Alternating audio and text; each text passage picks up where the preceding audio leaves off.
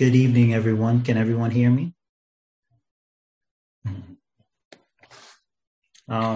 First off, I'd like to thank Valley Streams Practice Committee for inviting us to talk tonight. When I was asked, I had to live in a small house, and my wife said she overheard me, say an immediate yes to do the talk, even though she said, you're probably going to be nervous, but for some reason you said yes immediately. So, thank you for the honor to speak today. And I also want to thank Omonivie for agreeing to do the co-talk with me. She immediately said yes too. So thank you for sharing this day with me and agreeing to do the talk. When I first got asked to do this co-talk, I a lot of images came into my mind. One was, how do you honor such a person who was an icon, the probably one of the most well-known civil rights leaders and herald of peace. And so, first off, I thought about me and Omonivie talked about like what were our first impressions of Dr. King, growing up or in our life. And I believe my first impression was being in my aunt's house, my dad's sister. And I don't know why. I'm guessing, like most people, she was moved by Dr. King and his I Have a Dream speech. And so every so often when she would babysit me, I would just hear the speech in her living room. And occasionally, after playing with my cousin, I would then go and look at the TV and see the speech in black and white. And, didn't really know why she kept playing it over and over again. As a kid, I was taught about Martin Luther King Jr. and the I Have a Dream speech. But I didn't really know that much, but I knew he was important in my community. And there were various things that I saw in my family and in my relatives' house that told me that he was very important. In some living rooms, his picture either stood right next to or on opposite corners of Jesus Christ. Pictures of Jesus Christ would be on one side, Martin Luther King would be on the other, sort of as this role model of peace and love and unity. And so those images came to my mind. And then after that, I said, let me do some extra research. Let me do some digging, go past maybe my perceptions of Dr. King. And I came up with some interesting tidbits in my search. I'm sure everyone takes this weekend, this holiday to remember him. And, I think one of the main things to remember and honor him is just to go over his history, go over his speeches. And one thing I came across was I did not even know the holiday was not signed in as a federal holiday until 1983. Which was very interesting. And which is even more interesting that President Reagan is the one who signed the bill. So it was very interesting to figure that out. And to also know that I grew up knowing that this was a federal holiday, whereas most people, they know a time when this was not a holiday. And even to this day, there are some people who still do not get off for this holiday and who are still fighting to get off of this holiday. I myself work for an insurance company, and I believe it wasn't until the last 2 or 3 years that I actually got this holiday off. So I'm also very honored to get the holiday off to be able to honor Dr. King. Also, I'm gonna go back to the I Have a Dream speech, which everybody knows. And, I'm not sure, most of us know that it happened on a march in Washington in 1963, which I knew that Dr. King mostly, you know, he was an he was an opponent of, you know, of segregation in the South. You know, he fought for voters' rights.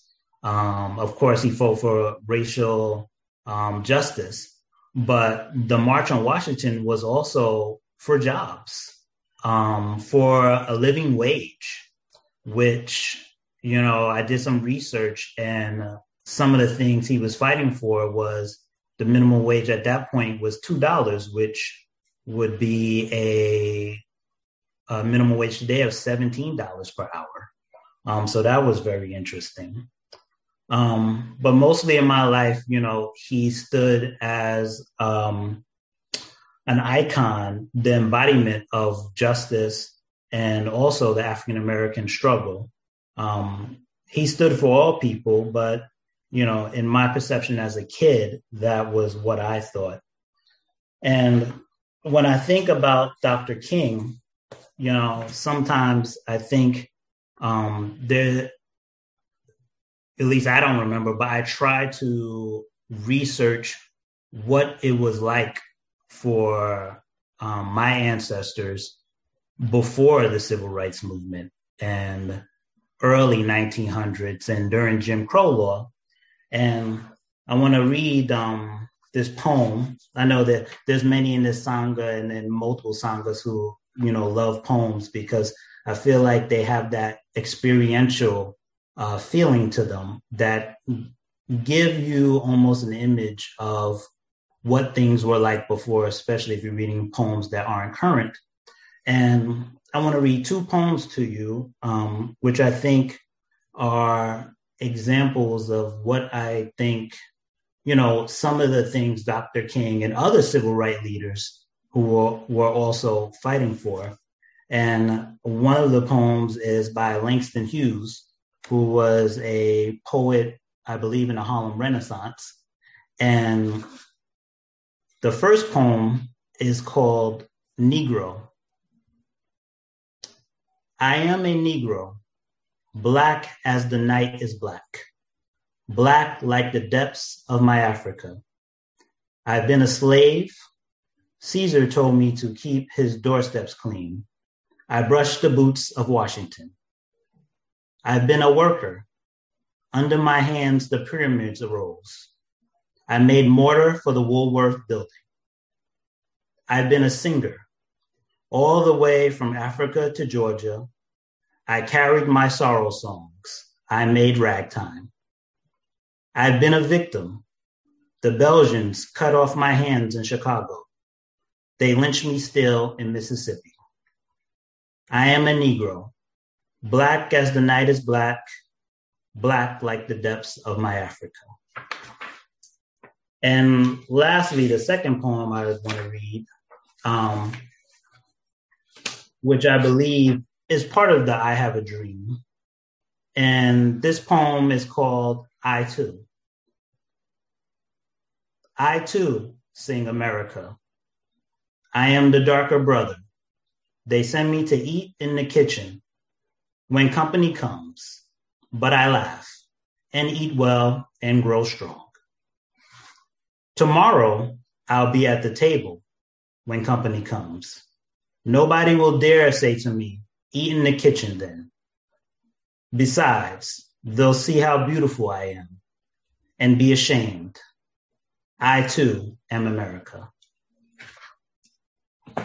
I think these poems speak to an early feeling of people of color in America and the obstacles that Dr. King had to go through to protest civil rights and to protest many of the things now we don't talk about, or in remembering him, you know, we forget that sometimes, because I don't hear much about it, that he was concerned about poverty.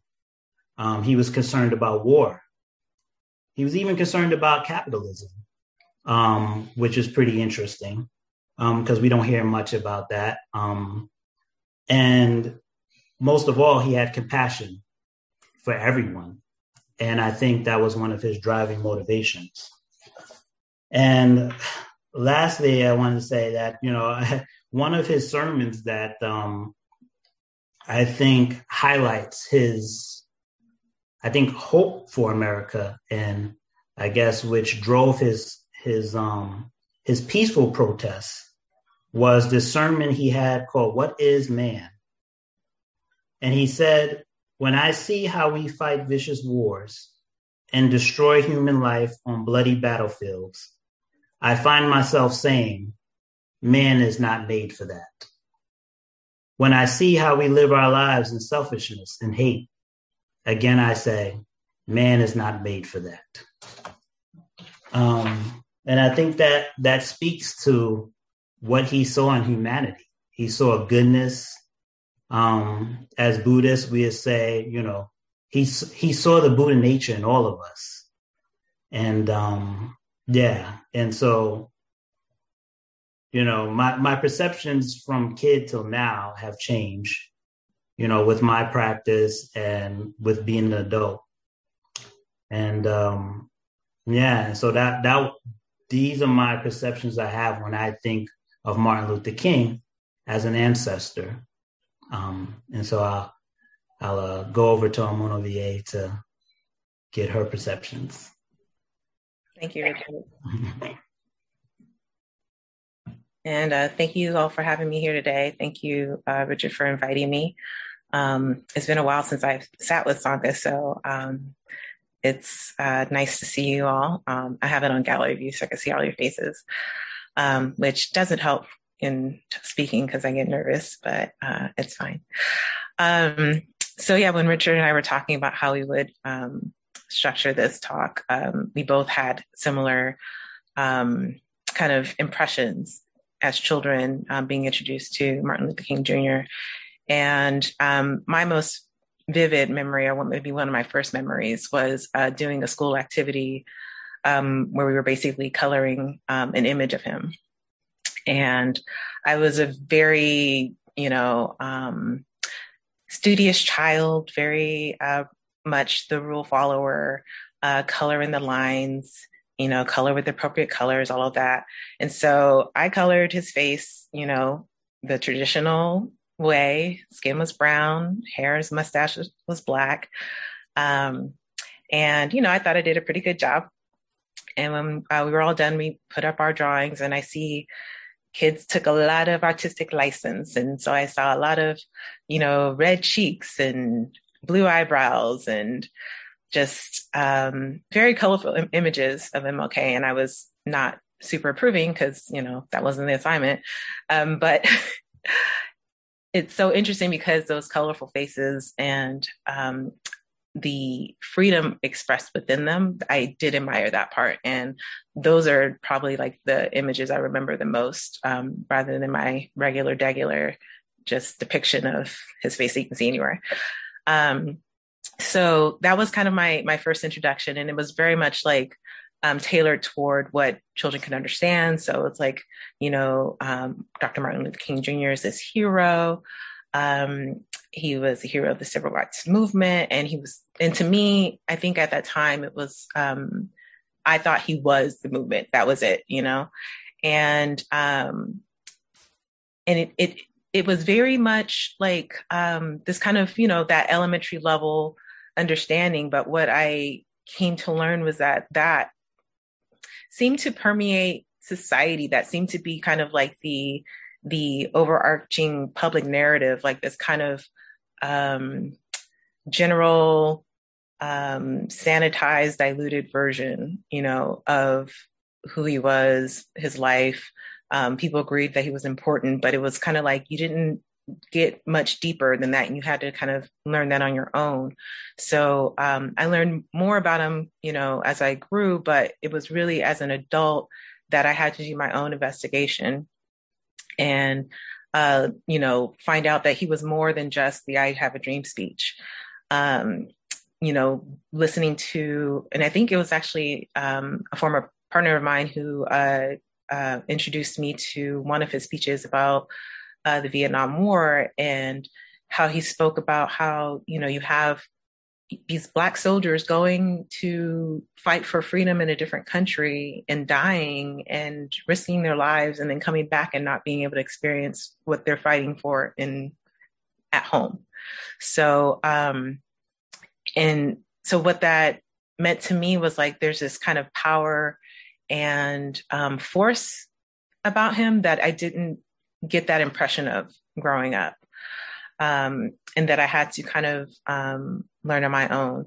And especially when it came to kind of this contrast between him and Malcolm X. You had, Dr. King's stance of nonviolence held against Malcolm X's by any means necessary.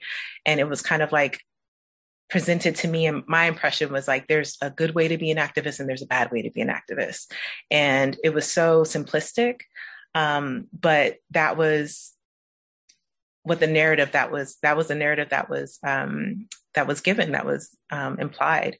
And what I had to learn was that there wasn't this good or bad, but I had to question who was making those implications. Maybe that was the bad actor in all of this. And so, and how did they benefit from both implying that there's this dichotomy in how to navigate, negotiate change, and to gain freedoms, as well as there being a right way to do it or a right time to do it. I learned about I think it was maybe in the last few years, actually. I listened to the letter from Birmingham prison or jail, and I read it again recently. And I think it really kind of it's so pertinent to now, especially with the racial uprisings in 2020. And how it's kind of tapered off, how you don't hear in the media as much. You're not hearing from companies, talking about their stance on racial justice, and people there's this sense of fatigue, if not outright kind of backlash, against talking about racial justice and equity. And so I wanted to revisit this passage from Dr. King's letter from Birmingham jail. I've almost reached the conclusion that the Negro's great stumbling block in his stride toward freedom is not the white citizen counselor or the Ku Klux Klanner, but the white moderate, who is more devoted to order than to justice, who prefers a negative peace, which is the absence of tension, to a positive peace, which is the presence of justice, who constantly says, I agree with you in the goal you seek, but I cannot agree with your methods of direct action, who paternalistically believes he can set the timetable for another man's freedom, who lives by the mythical concepts of time, and who constantly advises the Negro to wait for a more convenient season. Shallow understanding from people of goodwill is more frustrating than absolute misunderstanding from people of ill will. Lukewarm acceptance is much more bewildering than outright rejection. So, in kind of bringing that up, like when I first heard that, I thought about, it's not just like the white moderate that's the issue. It's like all of us who are kind of complacent to, maybe not complacent. Some are complacent. Maybe those may not know what to do. I remember hearing that, and this was like around the time Philando Castile was killed, and I felt like I need to do something about it. I felt like that. I won't say I felt like the white moderate, but I felt like one of those who just weren't doing anything, just kind of like lamenting, like this is, going on, and and I don't know what to do about it, so I'm not doing anything.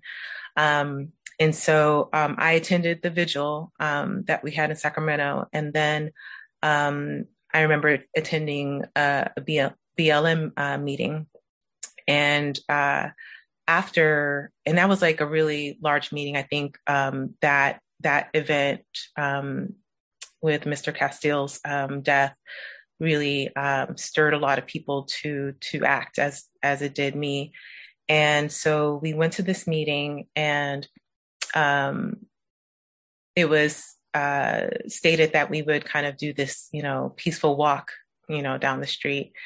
And so I said, okay, I'll stay for that. And so we, gathered after the meeting, and we start to walk down the street.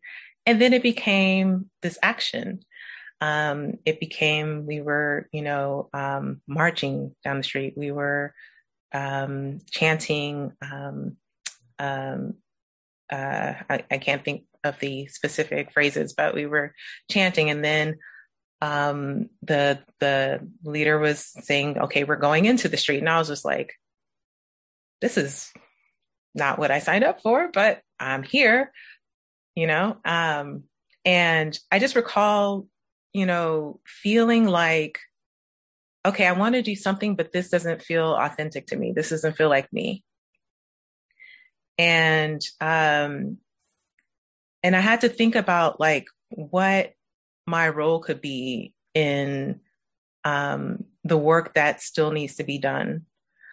And so I want to talk about that more in a little bit, but I kind of want to turn it back to Richard, because I feel like I'm going into our next segment. So I'm going to turn it back to you, Richard. Right. Thank you, Omonivie.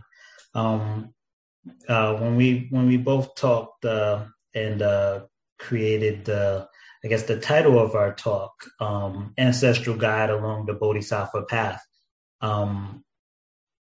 We talked about, what this holiday, the feelings it brought up for us, and, and we sort of had this thought in our head, that Dr. King, well, he is an ancestor. And I think for me, I think the Buddhist practice has rekindled this idea of ancestor. I know in my culture, there was a big thing of ancestors and elders, but I don't know, maybe it's a generational thing. It's not so much talked about. And maybe there's a resurgence, maybe it's just me, but Dr. King is seen as an ancestor, a foreelder. And I think a good example of the Bodhisattva path in practice, his nonviolent stance, his idea of serving humanity. And I think that was part of his Christian faith. Doing research for this talk, I learned that one of his goals as a preacher was to get his Christian community to act more in social issues as a way of his faith, in action, a way for them to not just practice being Christians, but also to act in a social way. And I feel like the Bodhisattva path has that element in it, that I'm not just practicing for my own welfare, but my practice then is being extended to everybody else. And it sort of reminded me, his life reminded me of that Bodhisattva vow that we said earlier, or that we will say later. Beings are numberless. I vow to save them. And I believe in the announcement for this talk, there was a quote, and it basically talked about how he believed in the interconnectedness of us all, that racial injustice hurts us all, poverty hurts us all, war hurts us all. And, he educated America and wanted to, through his acts and through his protest, he wanted to show them what was happening in the South and to a certain extent in the North.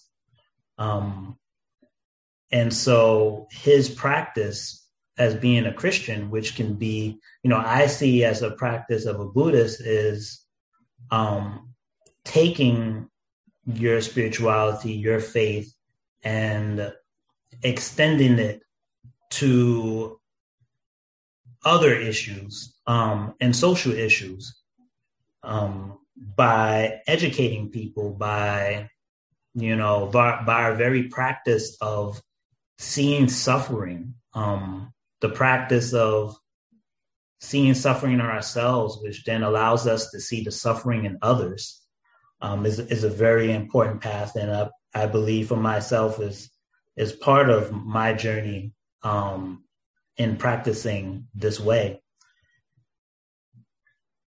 Then, we can take, this practice and be aware of the current issues of the day. And recently, the book study, we did a study of the precepts. And one of the members brought up Rev Anderson's book, I believe is Upright. And I've been reading through that slowly. And one of the things he talks about with practicing the path of being a bodhisattva is becoming, intimate and close with other beings. And I say intimate by learning to listen to them and get to know their story.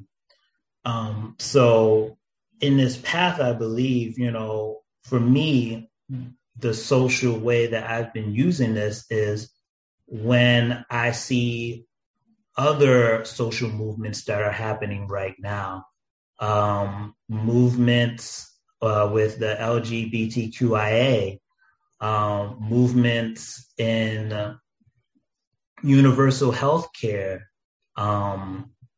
the current civil rights actions that people have taken, where sometimes I have to go above what is being seen. Sometimes I have to listen to what is being said for these social movements. And I believe that, you can use the Bodhisattva path to, I guess, go over preconceived notions that we all have, in movements that we are not involved in, but it involves alleviating suffering from one group to another. And we can see this today, like in the viewing the news and what's in the internet now. For this talk, I sort of opened myself up to the current state of the world and, the weekend coming up to this holiday. And one of the main things that I saw was Dr. King's son, basically saying to remember his father. He hopes that the politicians take this holiday and maybe pass the voter legislation that's there right now. And so I believe, this is one of the main reasons of this holiday for us to use our practice to see a better future, to see that civil rights and social revolution can be done peacefully, but also like practicing the way. This is it's an ongoing practice. That's not about, well, actually, there's movements, or there actually is movement in what has happened in America. Um, we still need civil rights. We still need civil rights leaders, but it's constant work. Like Zazen, we can't just um, I guess sit and forget. It's like someone said, happiness is something you constantly have to work on. And I believe it's like Buddhism and practice. And in my practice, I sort of see it that way. It's something you constantly work on. You constantly work on having that moment of happiness. You constantly work on moving towards the America or division of America that we want. And yes, and so I passed Omonivie for her talk. Thank you. Um, Something that you said about Dr. King and him as a bodhisattva, that was kind of my one of my reintroductions to him through the Buddhist lens when I started attending SBMG back in 2011. Yes, I think 2011 August, and we had several teachers come to Sangha and offer teachings that either over the years that either focused on him, focused on his life, or used his words. And so I got to see Dr. King in that lens of him embodying right speech and right livelihood and the commitment to do no harm and learning like the path of Sila, which is all those things. So I think moving forward with understanding him in that lens and being able to kind of see how I can apply, because even though he's from a Christian background, he embraced all faiths. He worked with the Jewish faith with rabbis. He worked across different denominations and religions. And so to kind of be able to, because I came into Buddhism like not really wanting to adopt a religion, looking at Buddhism as a way of thought, as a philosophy, as a way to work with my mind as it was, and to care for what was happening in my mind, which was causing a lot of suffering. And I also came with this kind of impression of Christianity, which has kind of moderated or has become more nuanced over the years, and a little more I'm trying to think of the right word. It's not tolerant, but more open-minded about it.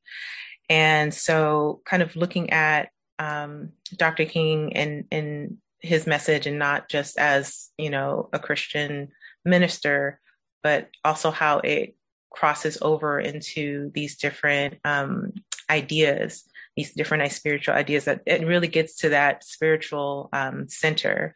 I've been able to take some of those lessons and apply that to my practice. And so going back to how I felt kind of out of place and not quite in my authentic self, demonstrating, I was, practicing meditation at the time and attending Sangha. And I believe at that point, I don't think we started POC Sangha yet. And so I think near the end of that year, into the next, I think that's when we began. And so once um, we started sitting together and I started facilitating sits, at some point it occurred to me that there are different ways to be a part of change, to be a part of the movement. And going to a quote that Dr. King himself said in a speech or a sermon called The Three Dimensions of a Complete Life. He says, if you can't be a sun, be a star. It isn't by size that you win or fail, be the best at whatever you are. And he talked about self-acceptance and how not everybody can be, this icon or that figure, but they have to be the best at who they are and what they are. And it starts with self-love and self-acceptance. And so I found that through hosting and facilitating POC Sangha, I was meeting people who were, activists in the community and who were very active in vocal in initiating change and fighting for change, and they needed a place to find refuge. And at a point, it occurred to me that that was my role. Like I was contributing by allowing those who were at the forefront to come find refuge, to come find solace, to come find community, and that and it allowed them to kind of reset and recharge and then go back out and do their work. So the lesson for me, one of the lessons for me was finding my place in where I felt most authentic but still doing something. And so I feel that the message for all of us is we're all not going to be a Dr. King, we're all not going to be even a Fannie Lou Hamer. We can be, ourselves as long as we are doing what we believe is right, and doing it the way that is most effective and most impactful for us. One of the other, the biggest thing, and this kind of occurred to me this morning because I just had this moment. I don't know. I was, I think I was like making coffee or something, and I was thinking about this talk, and it occurred to me that this holiday tends to make me sad. It makes me sad that, we lost one of our great leaders, and that even after all this time, we are still struggling for the same stuff, and that long arc of, that long arc of morality or I'm trying to remember the word, but bending towards justice is kind of looking like a U. If it's feeling like a snapback, especially now. And so I found myself like getting just really kind of discouraged, when you hear about states passing legislation to restrict voting because, they're promoting this false narrative of corrupt elections. And you hear about parents in school board meetings fighting to get books that, describe the Black experience off the shelves because they don't want their white children to feel bad. It's really discouraging. And so it makes me wonder, like, how far, have we come? But after, really listening to, and this is why I'm grateful for this talk, actually, because I chose to listen to his speeches and to hear his voice and to hear the man reminded me that he was a man and he had his own moments of discouragement and doubt. And what kept him going was his faith. And so going back to kind of like that discouragement, I felt like there was there was a Rabbi, Israel Dresner, that passed away last week. And he was a friend of Dr. King, and he was arrested he was doing the freedom rides, and he was arrested several times. And even he, like, knowing he was diagnosed with a terminal illness, he passed away of cancer. He said, I feel a little guilty leaving the present world where the forces of hatred and discrimination seem to be on the rise and democracy seems to be in danger. But yet he also recalled the story of, that reminded him that what King told him about that long arc of I'm going to keep saying that wrong. The arc of the moral universe. He was really good with his words. Is long, and he talked about a man who I think he was in his 80s who got the right to vote, and the man said, "I ain't where I want to be. I ain't where I should be. I ain't what I'm going to be. But thank God I ain't where I was." And it just says that even like those small steps forward, they're still forward. There's still movement.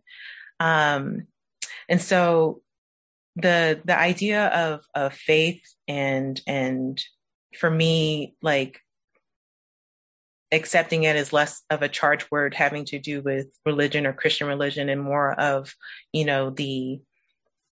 the ideas of confidence in what you are understanding and what you know to be true. It's one of those great lessons that I take from his life. And how he kind of described his faith.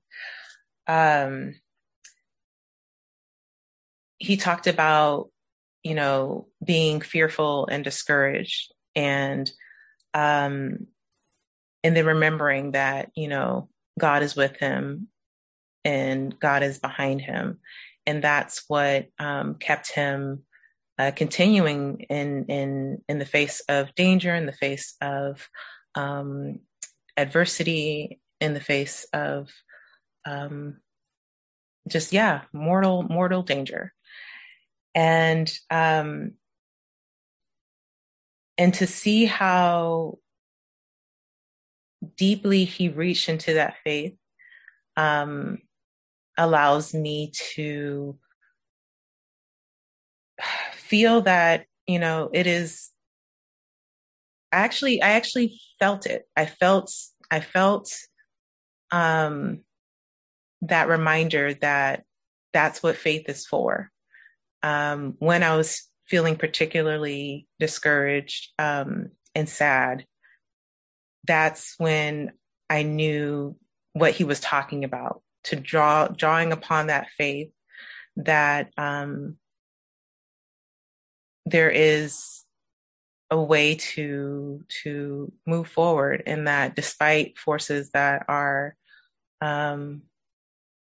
fighting against us, coming from fear and ignorance, if we are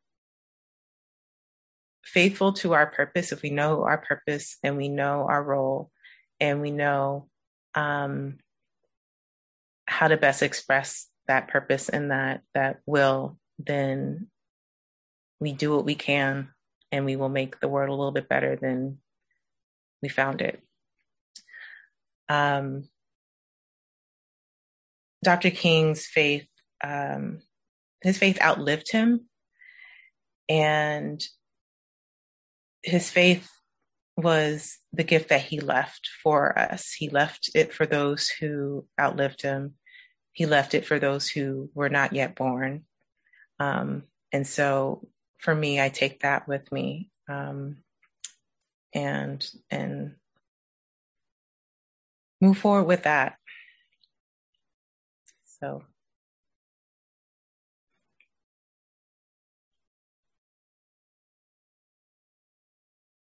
And I want to say that I had that way more eloquently written, but I didn't want to read. So, but thank you for listening.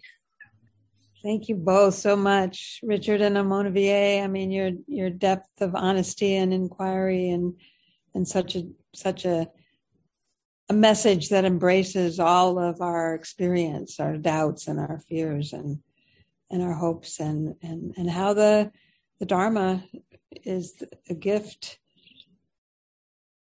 that Martin Luther King gave us too. So now is time to have some dialogue and some discussion and questions. And so I'm not sure, do you want to call on people or would you like me to do that? Or can you see everybody? I can see that Jim has his hand up. Yeah.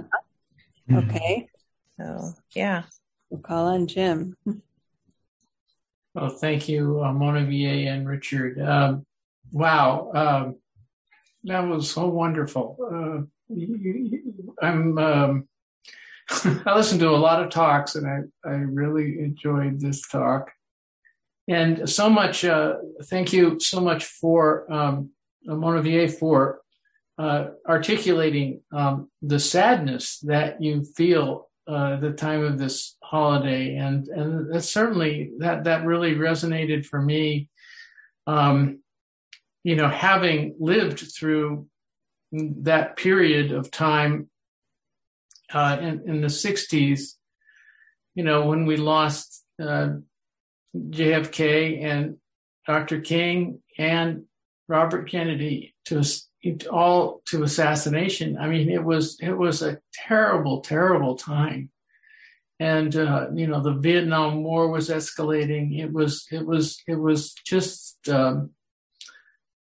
such a difficult time. And we're going through a difficult time now. But, we're losing so many people to the virus and so forth. But, and it was just, anyway, when I reflect back, I feel like that, we lost these great articulate, leaders that the likes of which almost it doesn't seem we've seen since. And the stature, and the moral leadership that Dr. King showed, we just don't see that, and such a tremendous loss. So, I mean, I don't want to, I guess, emphasize that exactly. I just resonated with your saying that this holiday brought up that sadness, because it certainly does for me as well. Yes. Thank you.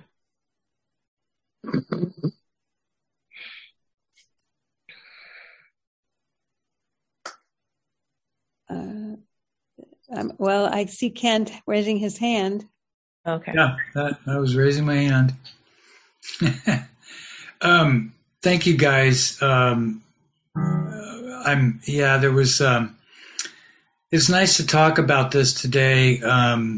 I usually there's the march, that they do, and really missed that. That's always been an extremely joyful time for me, where I think this is a lot closer to the way things should be than they usually are most of the time.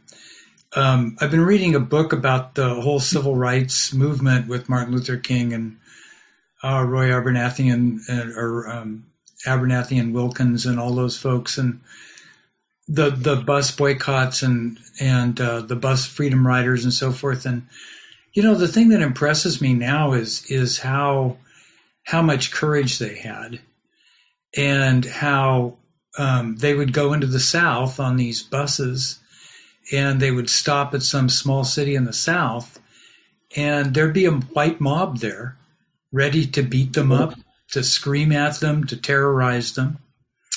And the mobs had an agreement with the police that the police would show up about 10 minutes late. And this is when Robert Kennedy was the Attorney General, and he was starting to lower the boom on some of the stuff that was going on in the South, but he couldn't get around that 10-minute thing. And so for 10 minutes, these people would get off the bus, they would be screamed at, they would burn buses in certain cases, they would beat people up, they would knock people down, and then the people would get back up and get knocked down again. And the whole nonviolent thing was just amazing. That they'd all studied Gandhi and the whole nonviolent idea of protesting, and so they kind of invited people to confront them, and they would do nothing other than stand there and kind of bear witness to what their intentions were. And they practiced this. They had such a commitment to it that they all knew what to do. There were codes and behaviors, and they all learned them. And the organization and depth of commitment that those people had just absolutely blows me away. Mm-hmm. So inspiring. I mean, and it shows that you can create dramatic changes in a society if you do it the right way. I mean, they created amazing changes. Yes.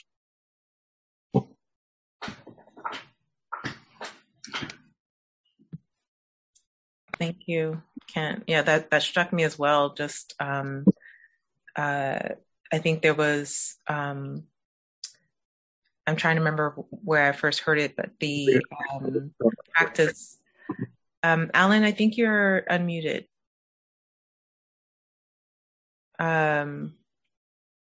If you can go ahead and mute yourself.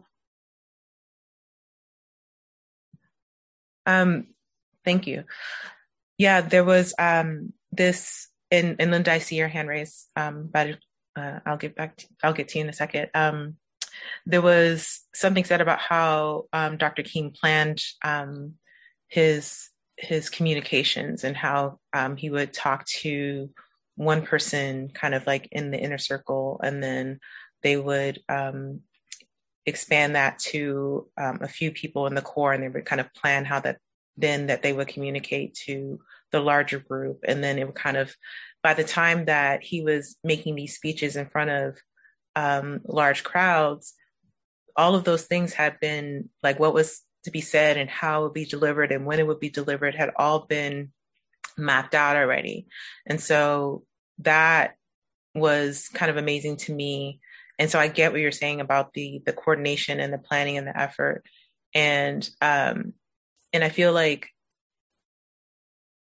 a lot of that is happening now. I think we're in a different society where the communications are different, and the level of I guess disbursement of information is such that it's hard to probably keep it within that inner circle first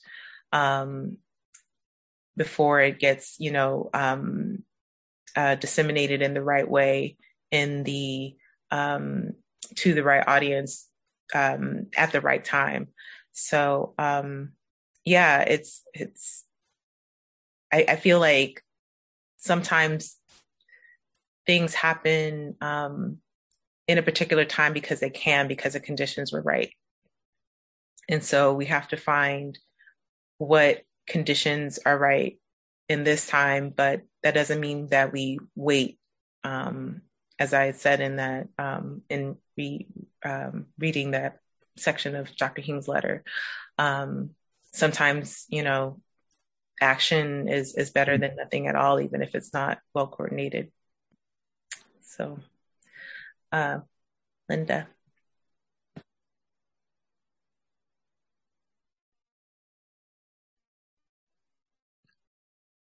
Can you unmute yourself, Linda?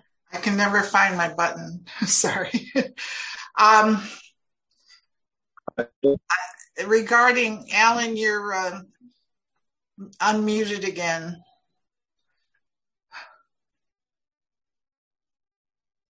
Anyway, when Jim was talking about the moral leadership of King, which was profound, and maybe wondering who could ever currently, what's happening. I am actually quite encouraged about now. Back in the day we had Baldwin, and now we have Ta-Nehisi Coates, and we really, there are amazing writers and researchers and historians now of this generation that are educating all of us. We just need to get people to pay attention to them, and spread the news, kind of. Share, if you read a book that you are really blows your mind, tell people about it. And if something's happening, spread that. I feel a little old in this regard. I was in college when the writers were going down to the South to help initially, and I can remember, Emmett Till, and that whole history. And it's just, when you talk about the long arc of justice, when you look at, and that was not the beginning, that was, anyway, it's just phenomenal to me that it takes human beings so long to learn to be human and to be compassionate. And but I am hopeful by my child's generation is smarter than we were, more open, and more active than we were. So that's kind of where my inspiration comes from.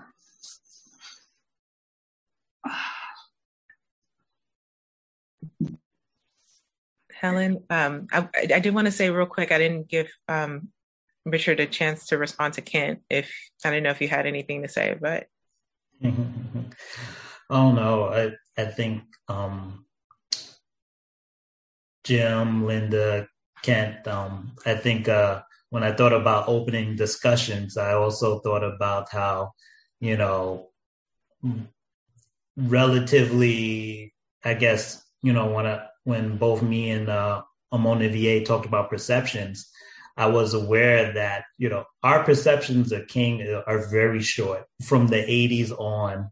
And the perception of generations that are older than us, are very important, because there's you see that, I think Linda just talked about it, you see the long arc, right? And that brings up many emotions. And, I can't imagine the sadness of actually being around and witnessing the loss of those leaders, Jim. And I would say, before we go to Helen, what that reminded me when you talked about that, Jim, was in the East Coast, I believe it happened over here too, the restructuring of neighborhoods after the assassination of Dr. King, because the riots were so big that, people of color in all neighborhoods were almost destroyed during those riots. And, I grew up in Jersey City and Newark, and the demographics of the area, where I thought I was living in a neighborhood I thought it was always mostly one ethnicity. I thought it was mostly just Black and Hispanic. But I remember asking my mom, because we went to a Catholic church, that I was thrown off by some of the parishioners having a heavy Irish accent. And I remember my mom told me the demographics here changed after the riots. She said the area that we lived in Jersey City was an Irish neighborhood for a long time. And so, yeah, Jim, when you brought that up, it just reminded me of the hurt and pain these deaths cause, on like a country level, So, yeah, thank you. And thank you for allowing me the time, Helen. Richard and Omonivie, I just want to say thank you for sustaining the BIPOC Sangha. I mean, when I hear you speak about the clarity of finding a path in providing refuge for the community, I just, that's what Thich Nhat Hanh says about Plum Village. We're the place people fill up again so they can go out. Thank you.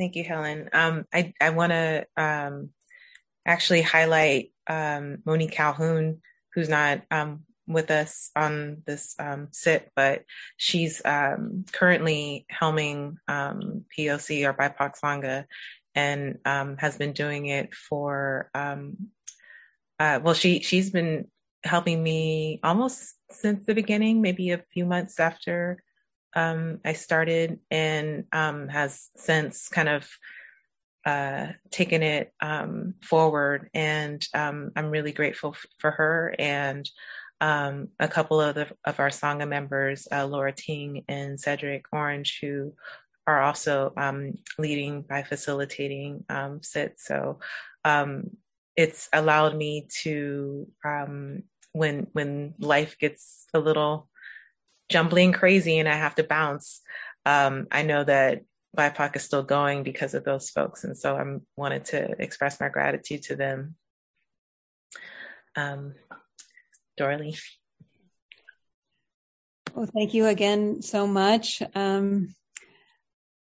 I wanted to say, Richard, I was so happy that you expanded the sense of King's vision and his, sort of ethical view, that he was against the war in Vietnam and he was really criticizing capitalism, and, that he had sort of a global understanding of, what it really means to work towards racial justice and social justice.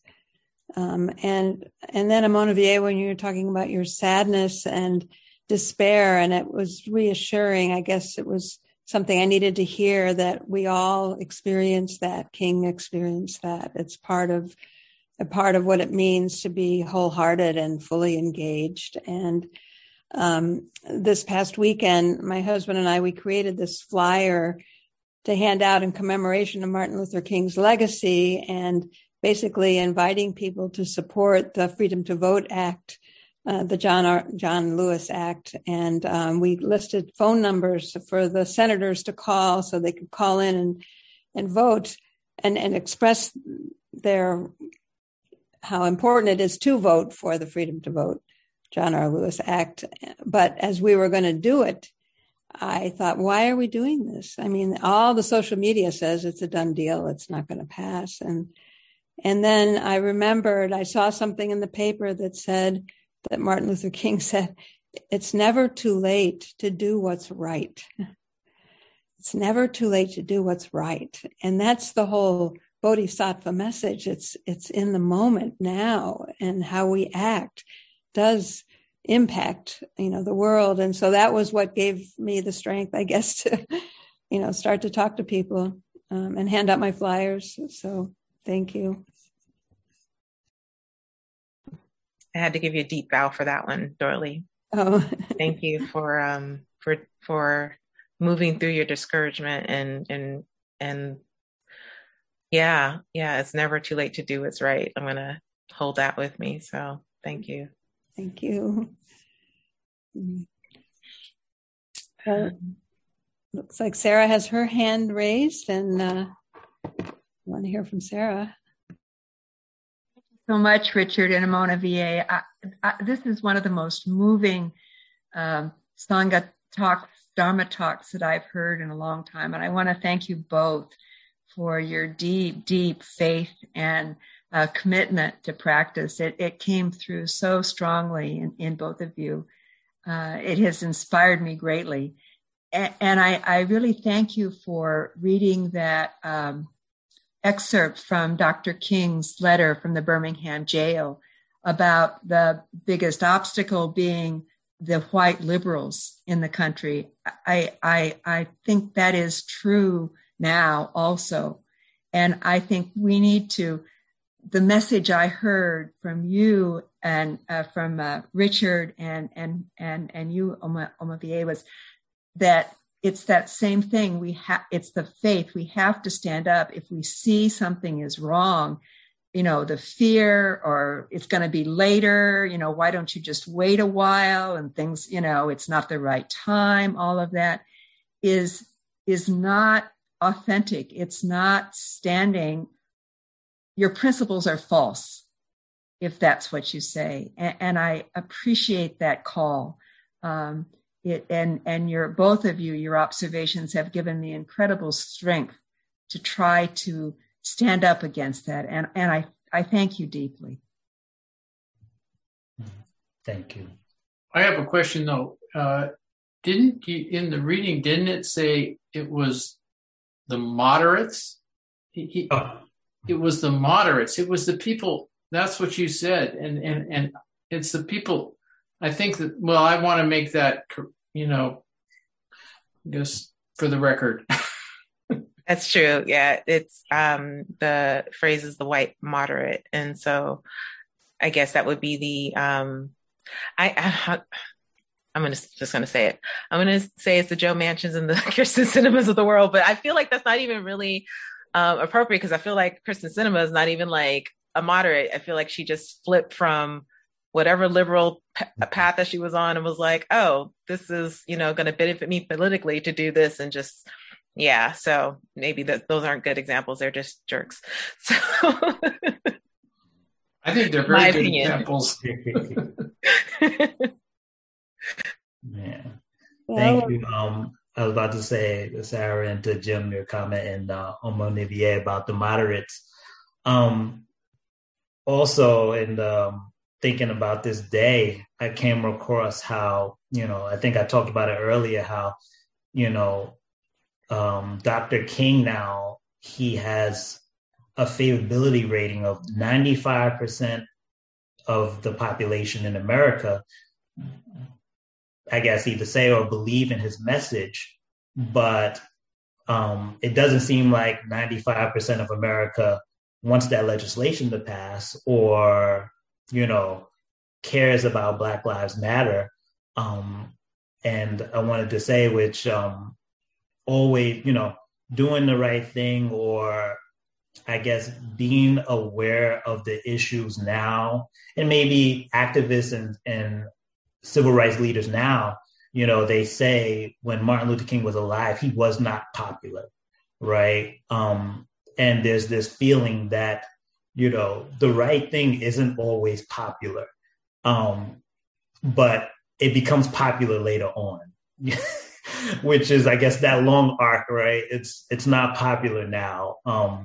And I just wanted to say, I listened to this podcast, which wasn't Buddhist, wasn't about MLK, but it's more of a, I guess it was a psychologist podcast, but they were talking about living in the now, but sort of thinking about the long future.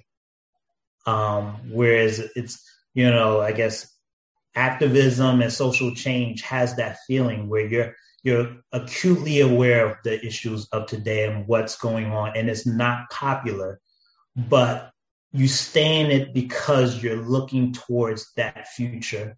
And I think Dr. King, even though he knew it was hard, I feel like he had this view of the long future, that something was going to happen later. And, with that long arc, I think the same thing, right? It's a long future. A lot of things that happen now, they're not popular. But hopefully in the future, they'll be popular. They'll get through sooner or later. Oh, Jody? Yeah, I also wanted to thank both of you for your presentation and vulnerability in coming forward and all that. And I was going to say what you were saying, Richard, about having the long view, which I think is really important for stuff like this. And I mean, I was 11, I think, when Dr. King was killed. So, but in my family, we were very aware of what was happening in the world. So I was aware of what was going on. And, you know, I just want to say also there are there are still big moral leaders, and the March on Washington was also called the Poor People's Campaign. And the Poor People's Campaign still exists today, and it's led by Reverends Barber and Leo Harris. And they're still doing a lot of work. There's a chapter in Sacramento. So there's still a lot that's going on. So, you know, I think that's all really good. And when I was listening today on the radio and they were playing large excerpts from Dr. King's various speeches, and one of them was a very long part from his last speech in Memphis, and or was he in Montgomery? Anyways, it's a city that started with an M. And he was talking about how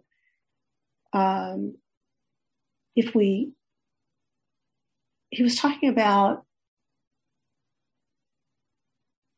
that we have to act now or for all of us to survive. And if we don't act now, we all will be annihilated. And I think those words are very, very true, maybe even more so today than they were then.